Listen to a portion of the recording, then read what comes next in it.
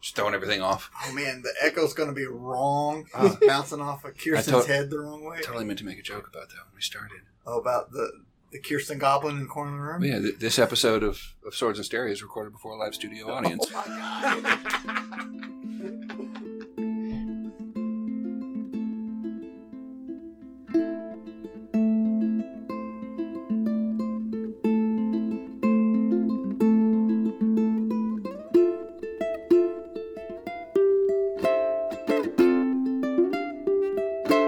Bold City Longsword presents Swords in Stereo.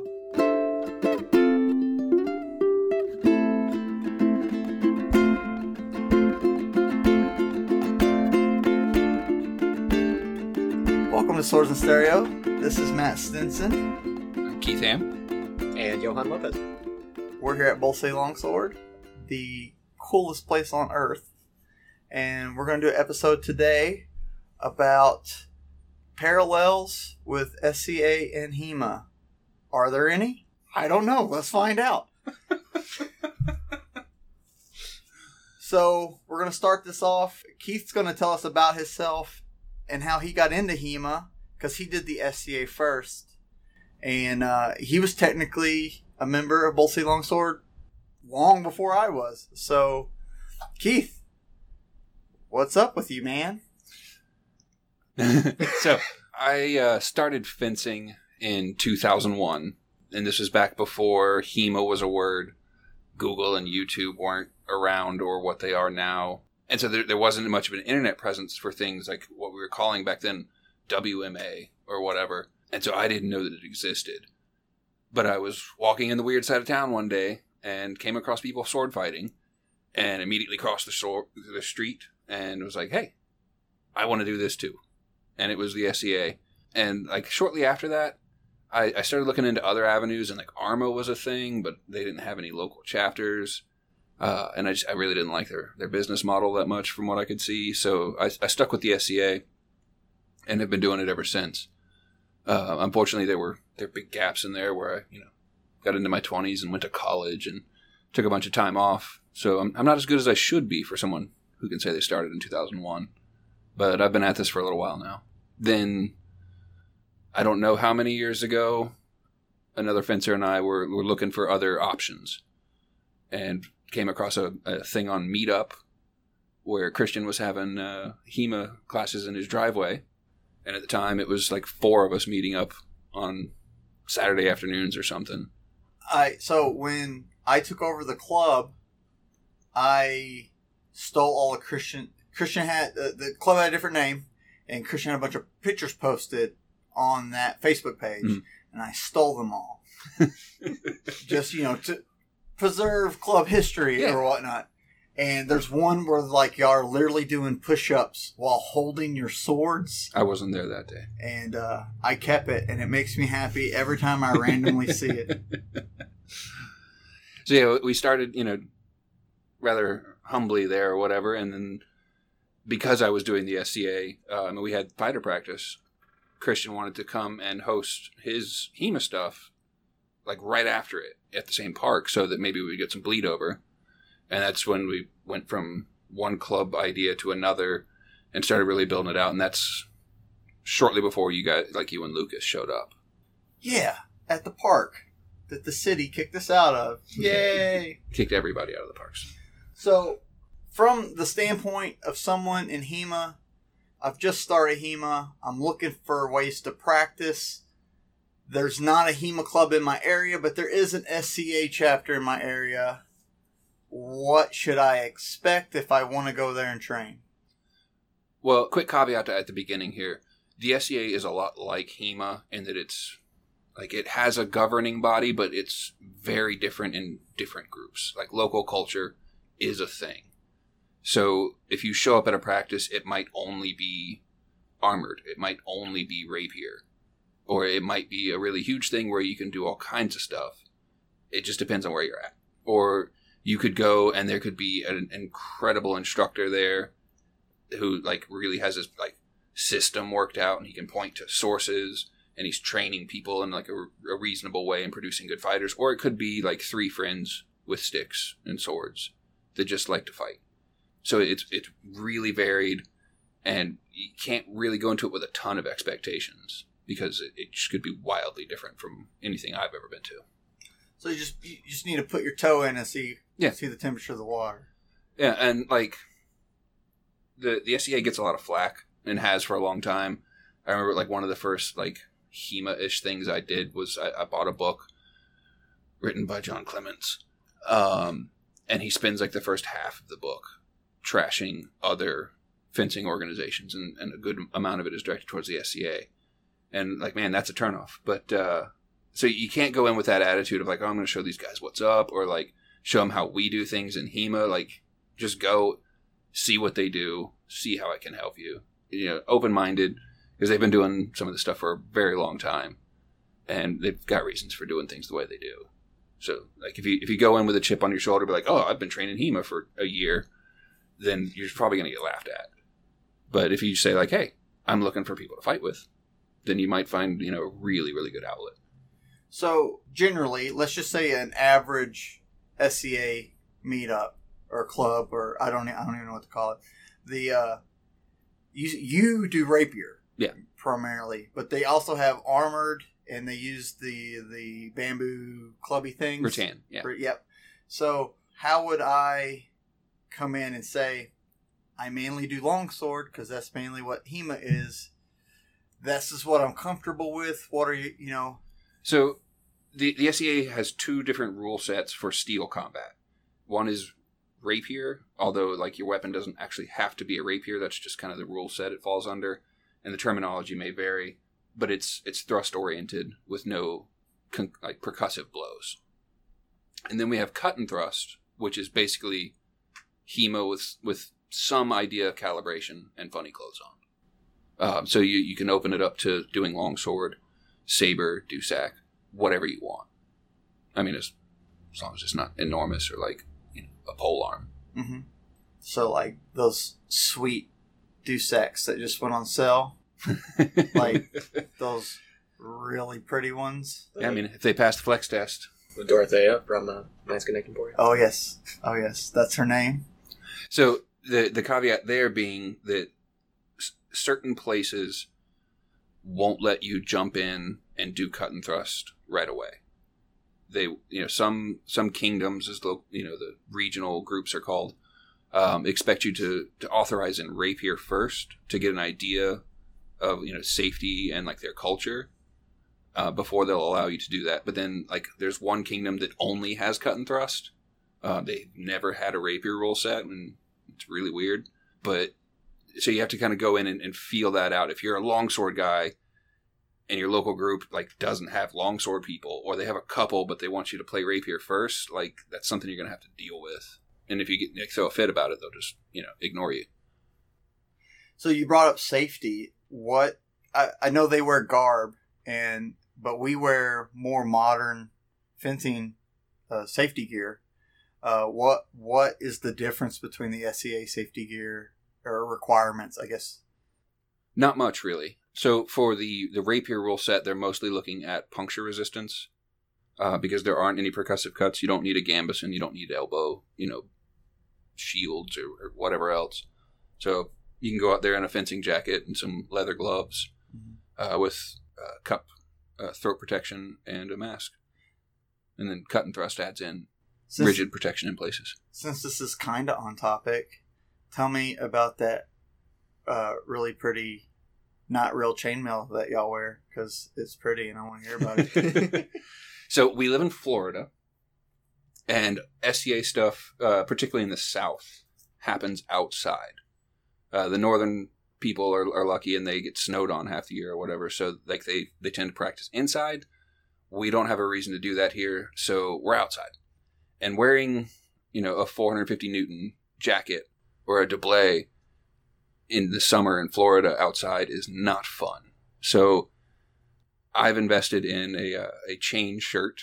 It's basically a shark suit or whatever. It's that like, you know, cut resistant modern mail that passes those rule sets and it breathes. And it's been an absolute lifesaver. If I were still fighting in like my old like tunic fencing jacket, I'd be miserable and I might not even be alive anymore.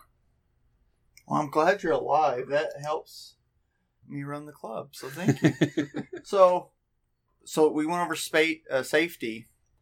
How do you do? How do you do matches? Like, what's the difference between just like a pickup match, a sparring day, or like official matches at at an event? Is it points? Do you have a marshal? How does all that work? Typically, and under the rules, basically every fight should happen like with a marshal present watching. But they're not always like actively involved. And in most kingdoms, the marshal is only there to make sure that safety is adhered to and not a judge or a ref in any way. The fighters call their own blows so that you open up that door to somebody lying about whether or not they got hit, but you never get the judge thought he saw this, so he called a stop to the fight, and like that totally didn't happen. So it's a give and take. As far as points, that doesn't really happen. This is where things get a little weird for me because it's sort of going like they're real. So a thrust to the body or the head ends the fight, or the arteries inside the arm or leg. But then, like the Bushido Blade PlayStation game from 1998. Pretty much, yeah. Yeah, I love that game. Great game. So then you have shots to the limbs. They aren't worth less like in a HEMA point system, but they may cause you to lose the use of that limb. So you get hit in the leg, you sit down. If you get hit in the arm, you can't use that arm for the rest of the fight, which I've always found a little silly in my personal opinion, but it's the rule set I came into, so I play by it.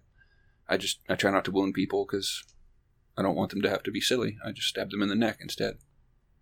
Fair enough. So if I am wanting to fence, the SCA is my only option to join a group currently in my location.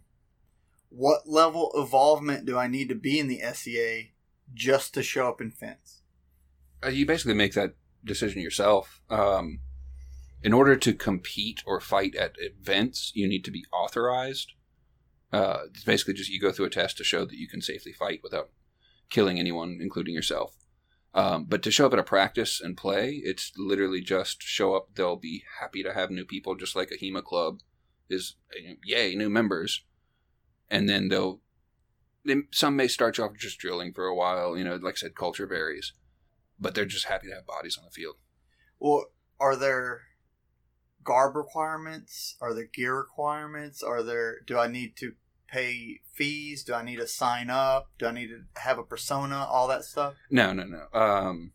Particularly if you're just looking for somebody to play with and go to practices, then you don't need much at all of that. But once again, local culture varies. I do not practice in garb. Garb can be expensive. I'm not going to wear it every week and sweat in it. So, like, I've just never been a fan of that. Some people are. Some people may require it. I'm anti-garb at practice. But then gear is just like a HEMA club. They've probably got some loaner for you.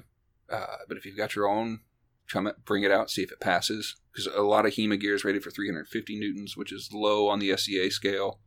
But you throw a protector, assuming you don't have one of those silly foam ones. Probably works. Your mask should pass. Stuff like that. But once again, if you don't have gear, they've probably got some for you and can point you to where to get more or how to make some of it. Plunder hose. Yeah. Pluter. What? I'm American. All right. So, Johan, you recently joined the SCA, but you did HEMA first. But you've been to a couple events now? Yeah, actually about to. What were some main differences you noticed as someone who did HEMA first? And so Keith did SCA for 6, 7 years, 8 years, 10 years, a million years 15. before he came to HEMA. So you're like the opposite.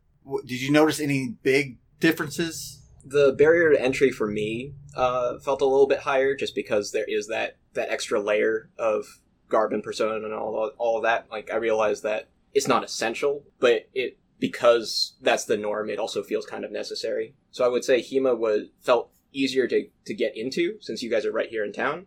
But aside from that aspect, I mean, they're more or less the same sort of thing. So to clarify a few points there, we don't have a local SCA practice right now because, like we mentioned earlier, the city parks issue. So, there's not that presence that would normally happen. That's how I got in, was I found the local practice.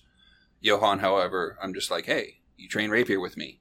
Want to go fight some more people? Put this funny shirt on. And any of my rapier students that want to get involved, I will drag them out to an SCA tournament, get them authorized, and, throw them into a tournament there. Just so, because if you're in the right place, there is an SCA event every weekend. And if you want more tourney time, you can get it. But then he mentioned, garb and persona.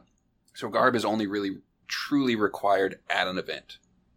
And it only has to be an attempt. Like, you don't have to show up looking fabulous. Not everybody can do that. It doesn't matter what I'm wearing. I'm going to look fabulous, dude. Well, sure. But you can do budget stuff. There's loaner garb, all kinds of options there. And then the persona side of things, you don't have to nail that down, especially starting off. If you show up and be like, I'm Matt, then you'll be Matt of whatever your local group is until you decide on a different name. And then this gets fuzzy too, because a lot of people consider the SCA LARPing. But I have never been at an SCA event and pretended even for a moment that I was anyone other than Keith. Like, it's not a thing. Some people like an immersive experience or whatever, but they're still not like playing a story. The persona is literally just to kind of justify what you're wearing. So I'm focusing on French, merchant class in this decade. This is what I would be wearing, and this is what my name, or would have been a normal name at the time. And, build everything around that idea rather than like, oh, I'm totally this person now. Yeah, so it's just like a focal point so you can streamline what you're studying and what you're getting into. And maybe even what garb you're wearing. And you're not just like, yes, I am the 1600s. Hello. Although you can get away with that for a good long time. If you don't really know what you want to do, the only rule is it has to be an attempt at pre-1600 clothing. And nobody is going to bat an eye, except, absolute douchebags. But those exist everywhere. I do want to point out that is probably one significant difference between HEMA and the SCA, and one of the reasons why I joined is tournaments and events in general feel a lot more prolific. They happen a lot more often, and at the time, I'd particularly been wanting to get in more fights in a competitive setting along a consistent basis. So it just made sense. Want to use the SCA to enhance my amount of HEMA fighting time. Well, it also seems like the SCA events, it's not 100% fighting. Oh, no. I mean, a random, sometimes at HEMA events, they'll have a few classes or whatever, but everything is focused around the tournament. And it seems like SCA events, fighting is only a part of it. Yeah, so they're not a reenactment group. They're a recreation group, and they try to like dig into as many aspects of historical life as they can. So like each individual person may have a different reason for being there. For me, it was rapier. For some people, it's blacksmithing. For some people, it's making clothes. It's whatever. Historical cooking, yeah. Yeah, there's cooking and literally everything. And so there's a whole lot going on at events away from the tournament field. And there are people who have been in the SCA for much longer than I've been alive who have never touched a sword. Yeah.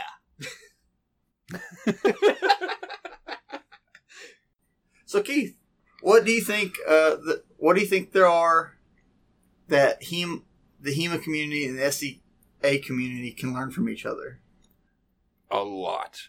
So to start with, we'll say HEMA from SCA, and then maybe we can flip it around after that.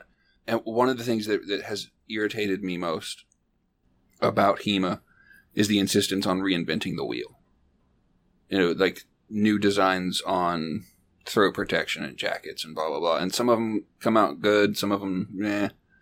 But like literally there's a group that has been fighting with steel and trying to stab each other in the neck for 40 years. They've kind of figured some of that stuff out, and maybe you should look at what they've done instead of, giving yourself an EOD jacket. And that, no, I'm not taking shots at the arson jackets or whatever they're called. But just everybody's trying to come out with some new product to answer questions that I've had in my gear bag for years. And one of the other answers to that problem is safety. Stop being an idiot and accept the idea that maybe I don't need to just knock the crap out of somebody every time I hit them. Maybe stiffer swords won't make me fight better. start looking at how you can keep your opponent safe instead of them buying another piece of gear. And like, you don't have to play tag. It's not, foam weapons or anything like that. It's just be reasonable. If you start hurting people, maybe it's you. Maybe it's not their gloves. So like, you can really cut down on the need for that next piece of gear if you just have some like culture of safety and calibration in your club. The other way, SCA learning from HEMA, sometimes, so there's like the opposite side of that is that being so obsessed with safety, it gets obnoxious when they're not willing to try new things. But it's tough because it's, rather than a bunch of different clubs, it's one corporate entity. And so there's lawyers involved, and like they have to, cross their T's and dot their I's in a different way than HEMA clubs do. And so like trying new things is a little weird, but like, man, sometimes I wish we could just fly by the seat of our pants like the HEMA community does. I'm not even wearing pants. He's wearing shorts, everybody. Do you mean like specifically in competitive formats or like rule sets? Yeah, like, it took forever to get that cut and thrust rule set off the ground. And there's all kinds of experiments that are constantly happening for new weapons or new armor. For instance, we had an experiment to reduce armor requirements. So it's called the reduced armor experiment, to where I didn't need puncture resistance anymore. Because it used to be that, like, way back in the day before we had good vendors, the only swords you could find were epées and foils. And so that's what they fenced with. I even started when not foils, but epées were still a thing. And so we built our safety rules around that. And foils and epées are sporting equipment. And by their nature, they're disposable. They're not meant to be used for years and years and years. They break. And so we had all of this gear on to prevent injuries from a broken blade. But ever since we've abandoned those, breakages have happened way less often. And so we're not quite as worried about that anymore. Or at least we're trying to convince the lawyers that we're not. They're not. We're not? We're not. So there's some heavy editing for you there, Nolan. I never get to do that to anybody. That made me happy. But like, that's been bogged down. And the case we've been making is that, like, we get a lot more problems from heat exhaustion and, quote unquote injuries from that than we ever do from weapons. So like, hey, let's chill a little bit. But we have to go through this whole process, have to make everybody happy and, above board before anything can get approved. And meanwhile, we're all still sweating to death. So like, part of my morning ritual is I wake up, I get an energy drink, I go to my computer, I go to CastileArmory.com, and I build a sword every morning. Sometimes I do it like 3 or 4 times. And there's a little box I have to check that asks me if this sword's going to be used for HEMA or for SCA. What does that do? Well, for one, the SCA has a specific requirement of how much the weapon should flex. I'm not going to give numbers on that because I don't ever actually remember them. But it's the old British saber test, basically. And so if you're planning to use it in the SCA, it has to be below a certain level of stiffness. But also, he'll post on Castile sometimes that, like, this weapon is appropriate for SCA but not HEMA. And that's usually going under the assumption that you're throwing percussive cuts. And so he'll make certain lighter weapons that will last forever just fine in SCA Rapier. But as soon as you start playing side sword with them or something, or like mixed weapons against a fetter, it's going to get destroyed. And so he's just kind of covering his base on that as far as like, this is what HEMA is. Because obviously, like, I use the same swords in both. It's just, you've got to use the right sword for the right job. I'm not going to let somebody, hit my rapier with a fetter, even though I have a Regenier rapier that was made for HEMA. It's not made for that. So like, it works across the board. Then they have different requirements. So would you say that flex in SCA cut and thrust is pretty comparable to flex desired in HEMA?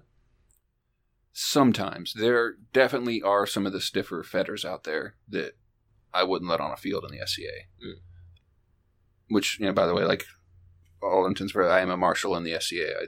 I enforce these rules. I'm supposed to know all of them. I just kind of forget the numbers on them. But yeah, there's definitely HEMA weapons that are in fairly common use that would just not be allowed on an SCA field. But if you can bend it with your hand without like stabbing yourself, you might be able to take it on an SCA field, at least take it and show it to the local marshal. Well, I know that's changing in HEMA too. I've been to, every tournament's different because there's no governing body. But I've been to tournaments where the sword I used the year before, they wouldn't let me use the next year because they looked at the data and they're like, we're not comfortable with this anymore. And so I think some of that is bleeding through. Yeah, moving in a good direction, definitely, because you don't need to be stabbing people with rebar. It worked in Blade 2. Yeah, it worked in the sense that it punctured someone. A vampire. Yeah. So, I mean, it's okay, but... There's a vampire that ate other vampires. Watch Blade 2. It's amazing. So, yeah, there could be a lot of exchange of ideas between the two communities because, like, we all love playing with swords, and we're just doing it under different, assumptions. And, like, if you want more sword, go to the SCA. If you're an SCA person and you want more sword, go find your local HEMA club. They're not as terrifying as you may think, especially once you put the gear on and, talk to people about, like, I'm new to this, particular facet. Show me how, these go for you, like whether it's sparring or whatever. And obviously there are some unsafe people out there, and if you get that notion from them, then run screaming. But mostly we're just here to have a good time, and we can tailor the experience to whatever's needed. A good time's the most important thing. Yeah. If people aren't having a good time, they're not going to come back. Yeah, then why are you doing it? Yeah. Although that is one of like my least favorite things that people say. But that's a story for another day. That's because rapier tournament's on Sunday, and I can't fix that. All right. Well, this has been Swords in Stereo, live in front of a studio audience at Bold City Longsword.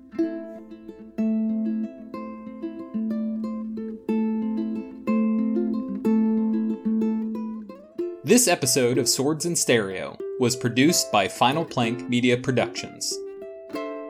Theme song for Swords in Stereo is Thunderer by Professor Agma. Check him out too.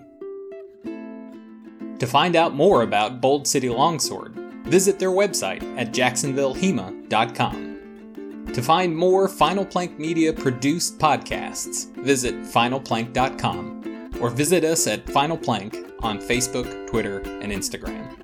Thanks for listening.